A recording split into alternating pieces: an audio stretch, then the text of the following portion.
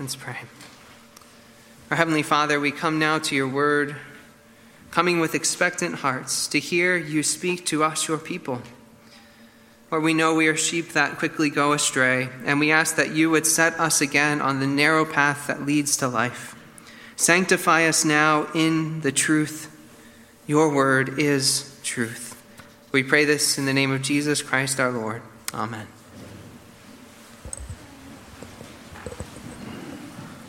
If you'll please open your Bibles. We're back in Zechariah again this morning, now in chapter 9. We'll be looking at verses 1 through 8. You can find this in the Pew Bibles on page 796.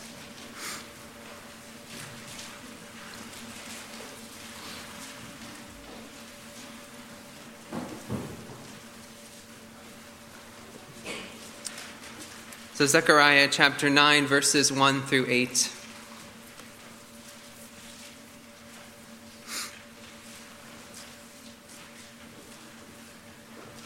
Hear now, this is the holy, infallible word of God.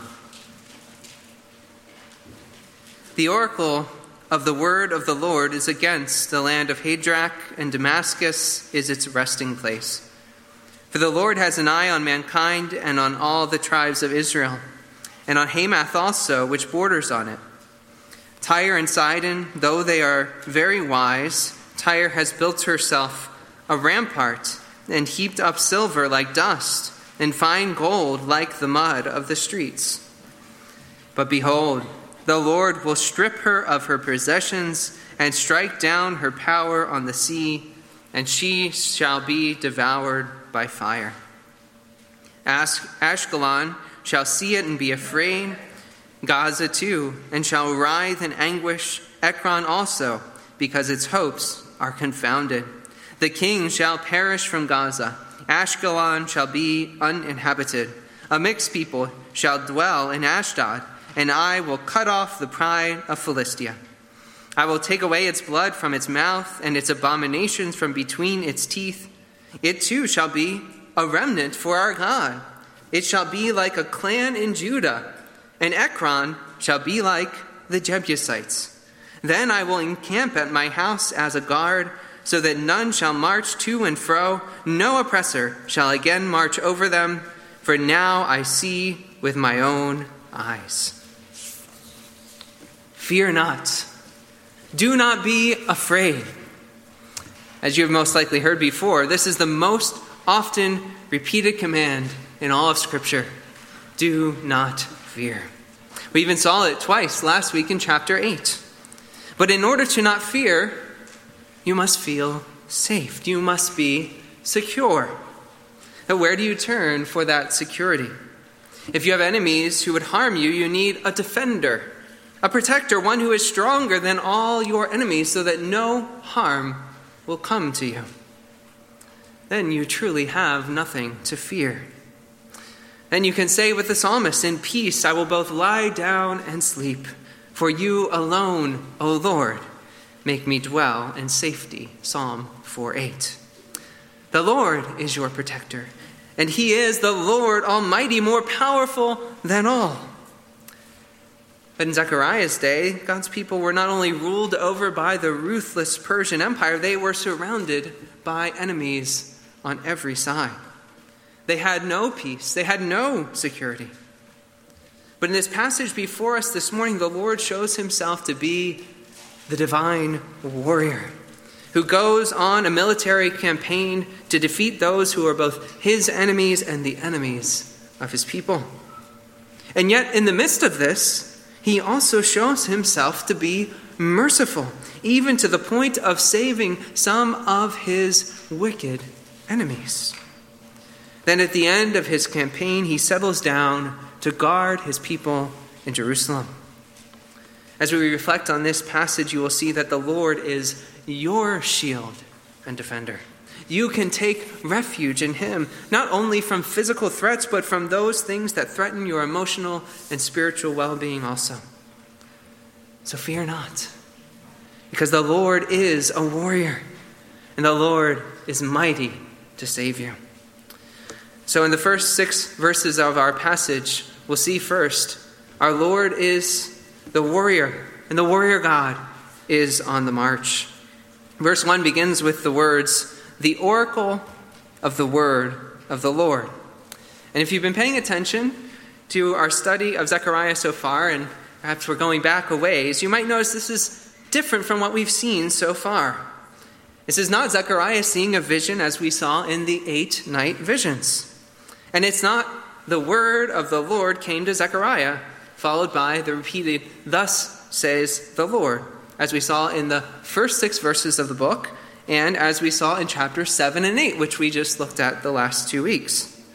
And this wording here, the oracle of the Lord, it means we're entering the second half of the book of Zechariah. Chapters 9 to 14, it's composed of 2 of these oracles.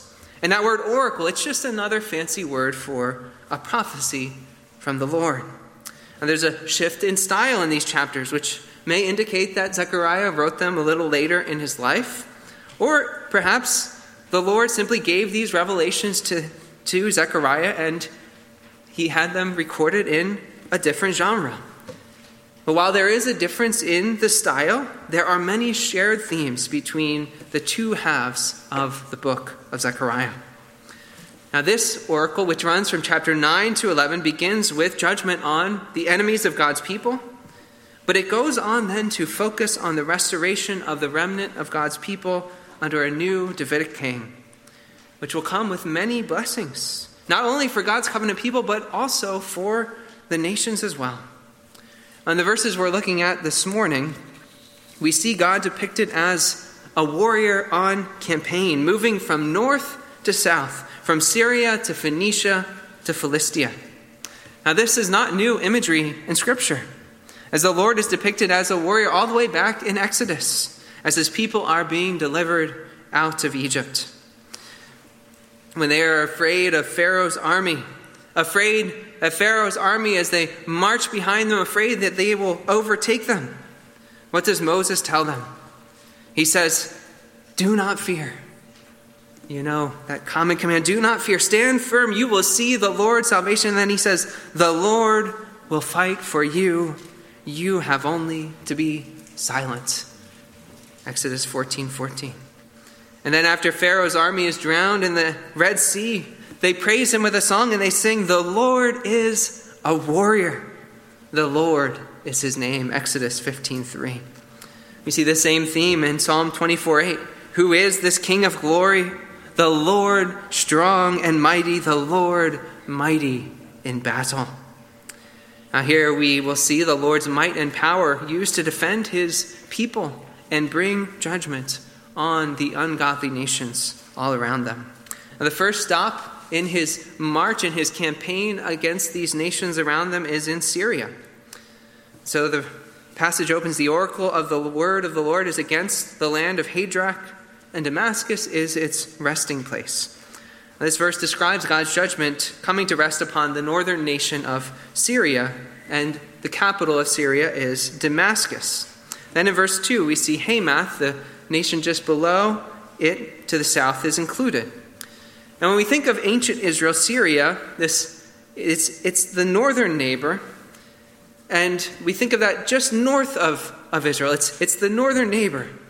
It's only at the very climax of Israel's strength, during the united kingdom of David and Solomon. It's only then that they were able to conquer Hamath and even put a garrison as far as Damascus.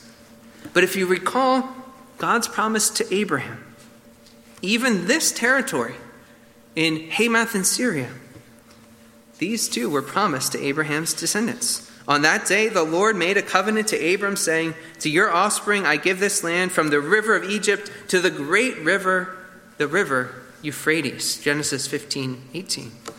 And so the Lord is bringing judgment on these people who are technically within the ideal boundaries of his holy land. Now, there's no explicit description here of what sort of judgment the Lord is going to carry out. It simply says his word is resting against them. And then verse 1b here, it's difficult to translate, but I think the translation in the footnote in the ESV is preferable. And this is actually followed by almost all other English translations besides the ESV. The ESV puts it in the footnote. It reads, "For the eye of mankind, especially of all the tribes of Israel, is toward the Lord." This actually echoes a previous prophecy of Isaiah against Damascus, where after the Lord strikes Damascus, the response is to repent and look to the Lord. It says, Isaiah 17:7, "In that day man will look to his Maker, and his eyes will look on the Holy One of Israel." And so as the Lord, the divine warrior, is on the move, all eyes are on him. And depending on if he is for you or against you, whether you are on his side or not, you will either be safe and secure or trembling with fear. You are either looking to the Lord because you are trusting him and he is guarding and protecting you, or you are looking at the Lord because you are watching out to see if he is coming for you. Next we come to the destruction of Tyre and Sidon, verses 2b through 4. These two cities are often called Phoenicia. That's the people that live in Tyre and Sidon. And these are cities on the coast, just south of Syria and Hamath, still slightly north of Israel. They are described first as wise in verse 2, although here it might be better to translate that crafty. That's the better word for wisdom that is used for ungodly means, the wisdom of the serpent. We see in verse 3 that through her wisdom, Tyre has built up her defenses, a strong rampart, a fortress.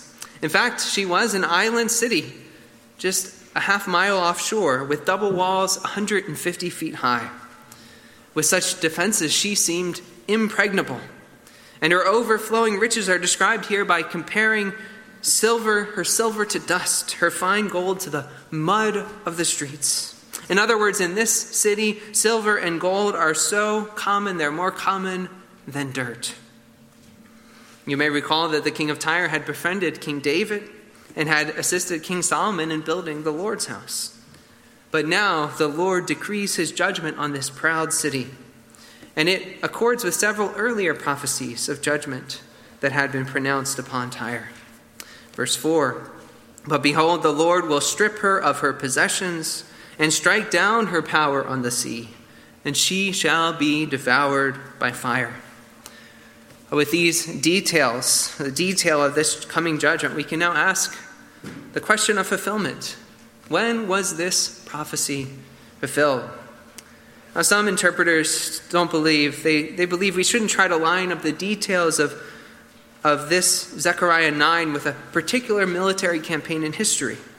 But there is one particular cataclysmic destruction of Tyre that lines up quite well with this description.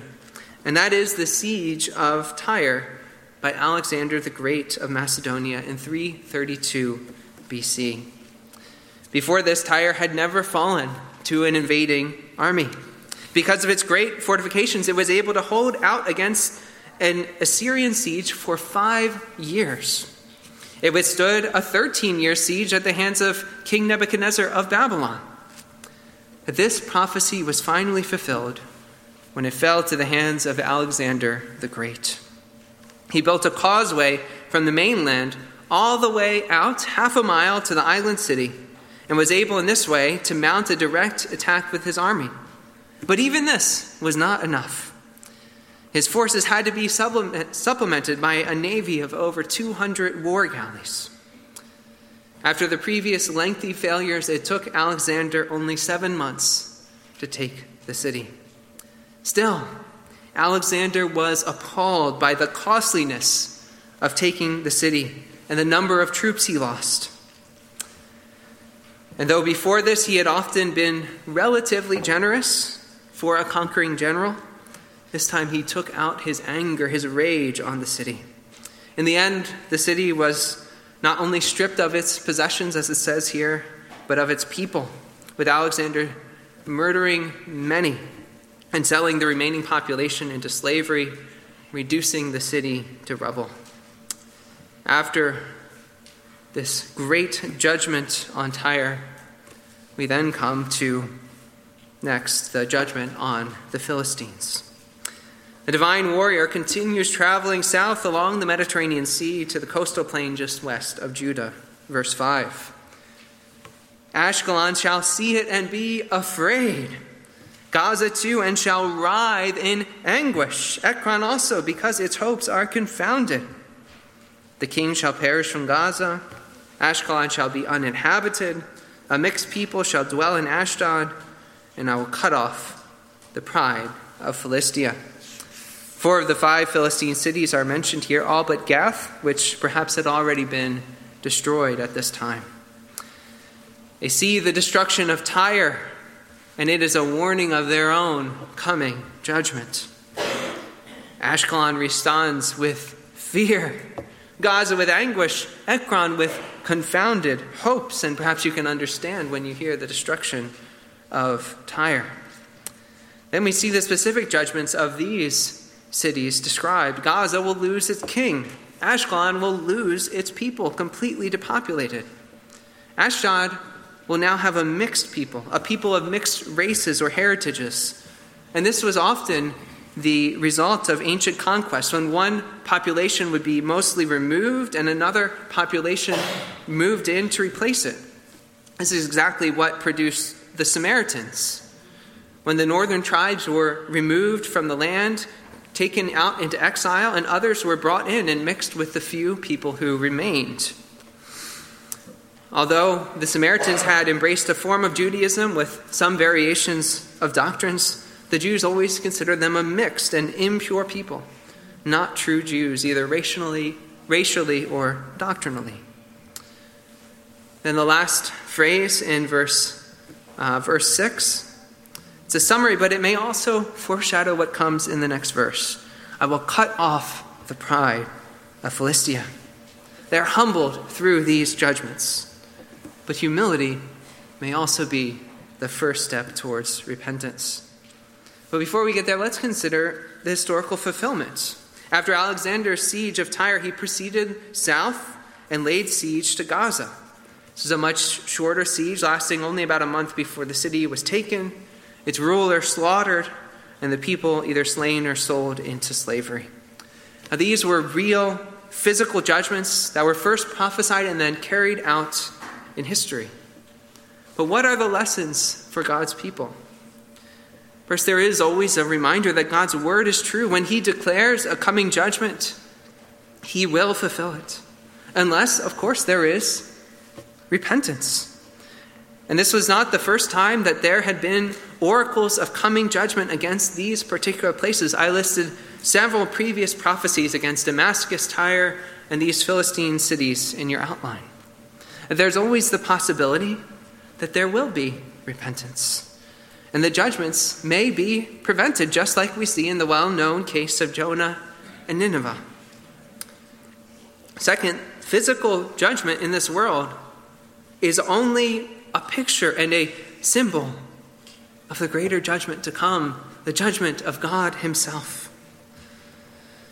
When the Bible says that the wages of sin is death, it is speaking not only of physical death, but of eternal spiritual death, of suffering the wrath of God in eternal damnation. And any temporal judgment can only be a small foretaste of the fullness of the wrath of God to be suffered in the eternal fires of hell. And I'll be honest, I hesitated for a moment to include the idea that Alexander the Great fulfilled these prophecies, especially when I read of how brutal he was toward the populations of Tyre and Gath, and I didn't include all the details this morning in the sermon. He was brutal, but he wasn't more brutal than the Babylonians were when they brought their destruction on Jerusalem, and that also was God's judgment. And both of these judgments, these brutalities, are a mere shadow compared to the imagery that Jesus himself uses to describe the final judgment upon those who do not repent of their sins. When he says they will be thrown into hell, where their worm does not die and the fire is not quenched. Mark 9:47-48. And so even as these are judgments on the ungodly, on God's enemies, and they also serve here to protect his people, They stand as a warning to us, to call us to repent lest we too perish in our sins. While this judgment is great, next we see that there is salvation in the midst of judgment. Verse 6 concludes with the words, "And I will cut off the pride of Philistia," as we've already seen. And if that were the end of the passage, it might mean their utter humiliation through judgment. But as this is followed by verse 7, it appears to be a humbling that prepares a person to be exalted by the Lord. And that's what we begin to see in verse 7. First we read, "I will take away its blood from its mouth and its abominations from between its teeth." And notice here the Lord is saying what he himself will do. This is in the first person. As you may recall, the eating of blood is forbidden not just according to the kosher laws of the Mosaic covenant, but going back to God's covenant with Noah and with all creation following the flood. So first the Lord is saying he will purify the Philistines from their practice of eating meat with its lifeblood still in it. And secondly, he will remove abominations from their teeth. That is to say, the meat sacrificed to their abominable idols. By taking these practices away, the Lord is sanctifying these people. He is, in other words, bringing them to himself. And so he goes on to say, "It too shall be a remnant for our God. It shall be like a clan in Judah, and Ekron like the Jebusites." A remnant speaks of what remains after passing through God's judgment. This is a term that's usually applied to God's people after they had gone through exile in Babylon, and now only a remnant had returned to the promised land. But now a remnant of the Philistines belong to the Lord as well. They are included among God's people. They are like a clan in Judah. This is amazing stuff. They're compared to the Jebusites, who were the original inhabitants of Jerusalem. When King David conquered that city, he didn't wipe out the entire population, but many were incorporated into the people many adopted the religion of Israel. We have one example of this, Araunah the Jebusite, from whom David would later buy his threshing floor, and that would be the location on which the temple was built. In some ways, I think these verses are like a story with a big reveal, a big twist at the end that makes you go back and see the whole story differently once you know that twist ending. One well-known example of this is the movie The Sixth Sense, and I'm not going to tell you the whole story with all the details, but if you know the movie, you know what I'm talking about, how that twist ending, it changes the whole story. Now it's true, the Lord had said to Abraham at the very beginning that all the families of the earth would be blessed through him. And then there are all these hints and all these prophecies that he's bringing in the nations. But then you look at this and you say, but the Philistines? Are you serious? Of all the nations to be welcomed in? This is like the first time you watch The Last Jedi and you find out that Darth Vader, and I think it's safe to give away this spoiler, Darth Vader is Luke's father?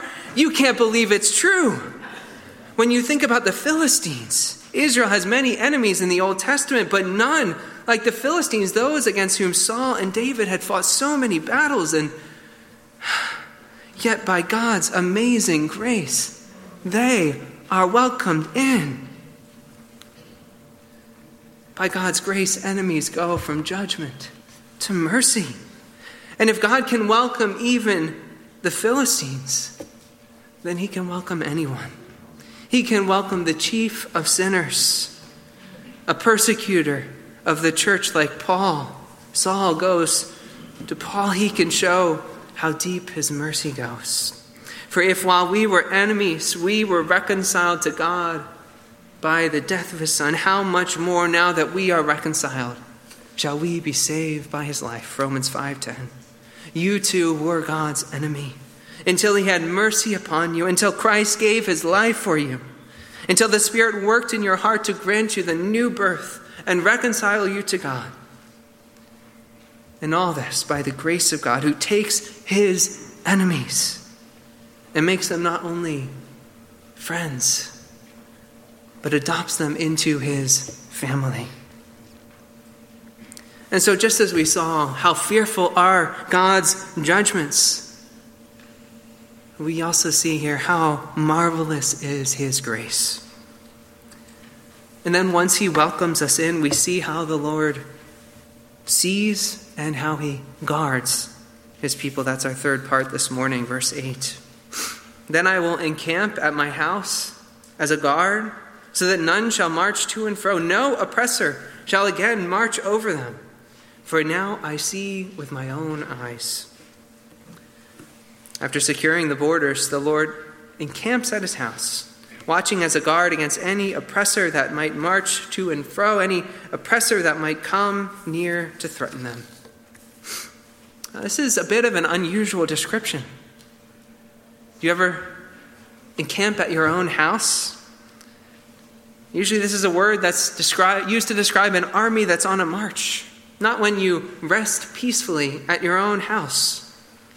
The sense is not that the Lord is just going to sit down at home and put his feet up. He's not going to lay down and rest. He is still the divine warrior, and he remains alert. He is on guard against any threat to his people. This reminds us of Zechariah's third night vision, when the Lord promised to be a wall of fire surrounding Jerusalem to defend her. Then verse 8 concludes with an interesting phrase, "For now I see with my own eyes." And that little word "for," it's saying this is giving the reason for why the Lord is doing these things. Because I have seen with my own eyes. And you might be puzzled at first. Why is the Lord saying this? Because I have seen. What has he seen? He's saying, because I have seen what my people have suffered. I have seen their vulnerability to their enemies. I have seen their need for my protection. And really this seeing, it's an echo of a parallel passage back in Exodus chapter 3, verses 7 through 9.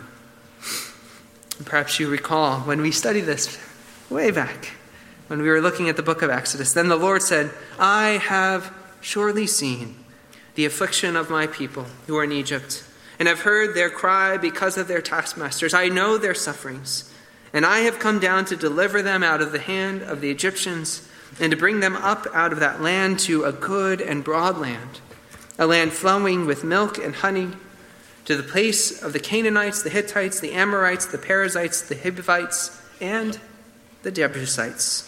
And now, behold, the cry of the peoples of Israel has come to me, and I have also seen the oppression with which the Egyptians oppress them. Here it speaks of the oppression and their taskmasters, and that word in those verses is the same Hebrew word here in Zechariah that speaks of defending them against their oppressors. No oppressor shall again march over them. And so it's one more piece of evidence that the Lord here is intentionally echoing Exodus chapter 3. So God is keeping his covenant promise because he has seen the affliction of his people with his own eyes, just like he had many generations before in Egypt. The eyes of the Lord are toward the righteous, and his ears toward their cry, Psalm 34:15. And having seen his people, having heard their cries, he will guard, protect, and deliver them. And he continues to be the shield and defender of his people today. When the storms of this life threaten you, he is the only one you can trust, you can turn to, and be absolutely certain you can trust. Some trust in chariots and some in horses, but we can trust in the name of the Lord our God. They collapse and fall, but we rise and stand upright. Psalm 27 and 8. So where can you go for safety and security in this world? Go to the Lord, who encamps around his people to guard them. As David sang, "The Lord is my rock and my fortress and my deliverer, my God, my rock in whom I take refuge, my shield and the horn of my salvation, my stronghold. Psalm 18:2. Now in Zechariah's day, when the Lord spoke of his presence in his temple, guarding his people, that was all in one central location. It was in Jerusalem. And so he summoned his people from far off to draw near to him in Jerusalem, to come back, to be under his protection. But as you know today, the Lord's temple is made up of living stones. You are each members of his temple, with God himself, the Holy Spirit, dwelling within you. And that means that the Lord is with you wherever you go, to watch over you, to guard and protect you. Now, on one hand, that means, or we recognize, that doesn't mean everything will be peaches and roses from here on out. The Lord has, in fact, promised that there will be trials. There will be persecutions for his pilgrim people, even as we are following in the footsteps of a suffering Savior. And yet, we also take great comfort from the fact that the almighty divine warrior is always with us to guard us and defend us. And that means that nothing can befall us except that which he permits for our good and for his glory. And so let us run with endurance the race that is set before us, with our eyes fixed on Jesus Christ, the founder and perfecter of our faith. Let us not fear anything in this world that threatens us. For if God is for us, who can be against us? And we know that there is nothing in all creation that can separate us from the love of God that is in Jesus Christ our Lord. Let's pray.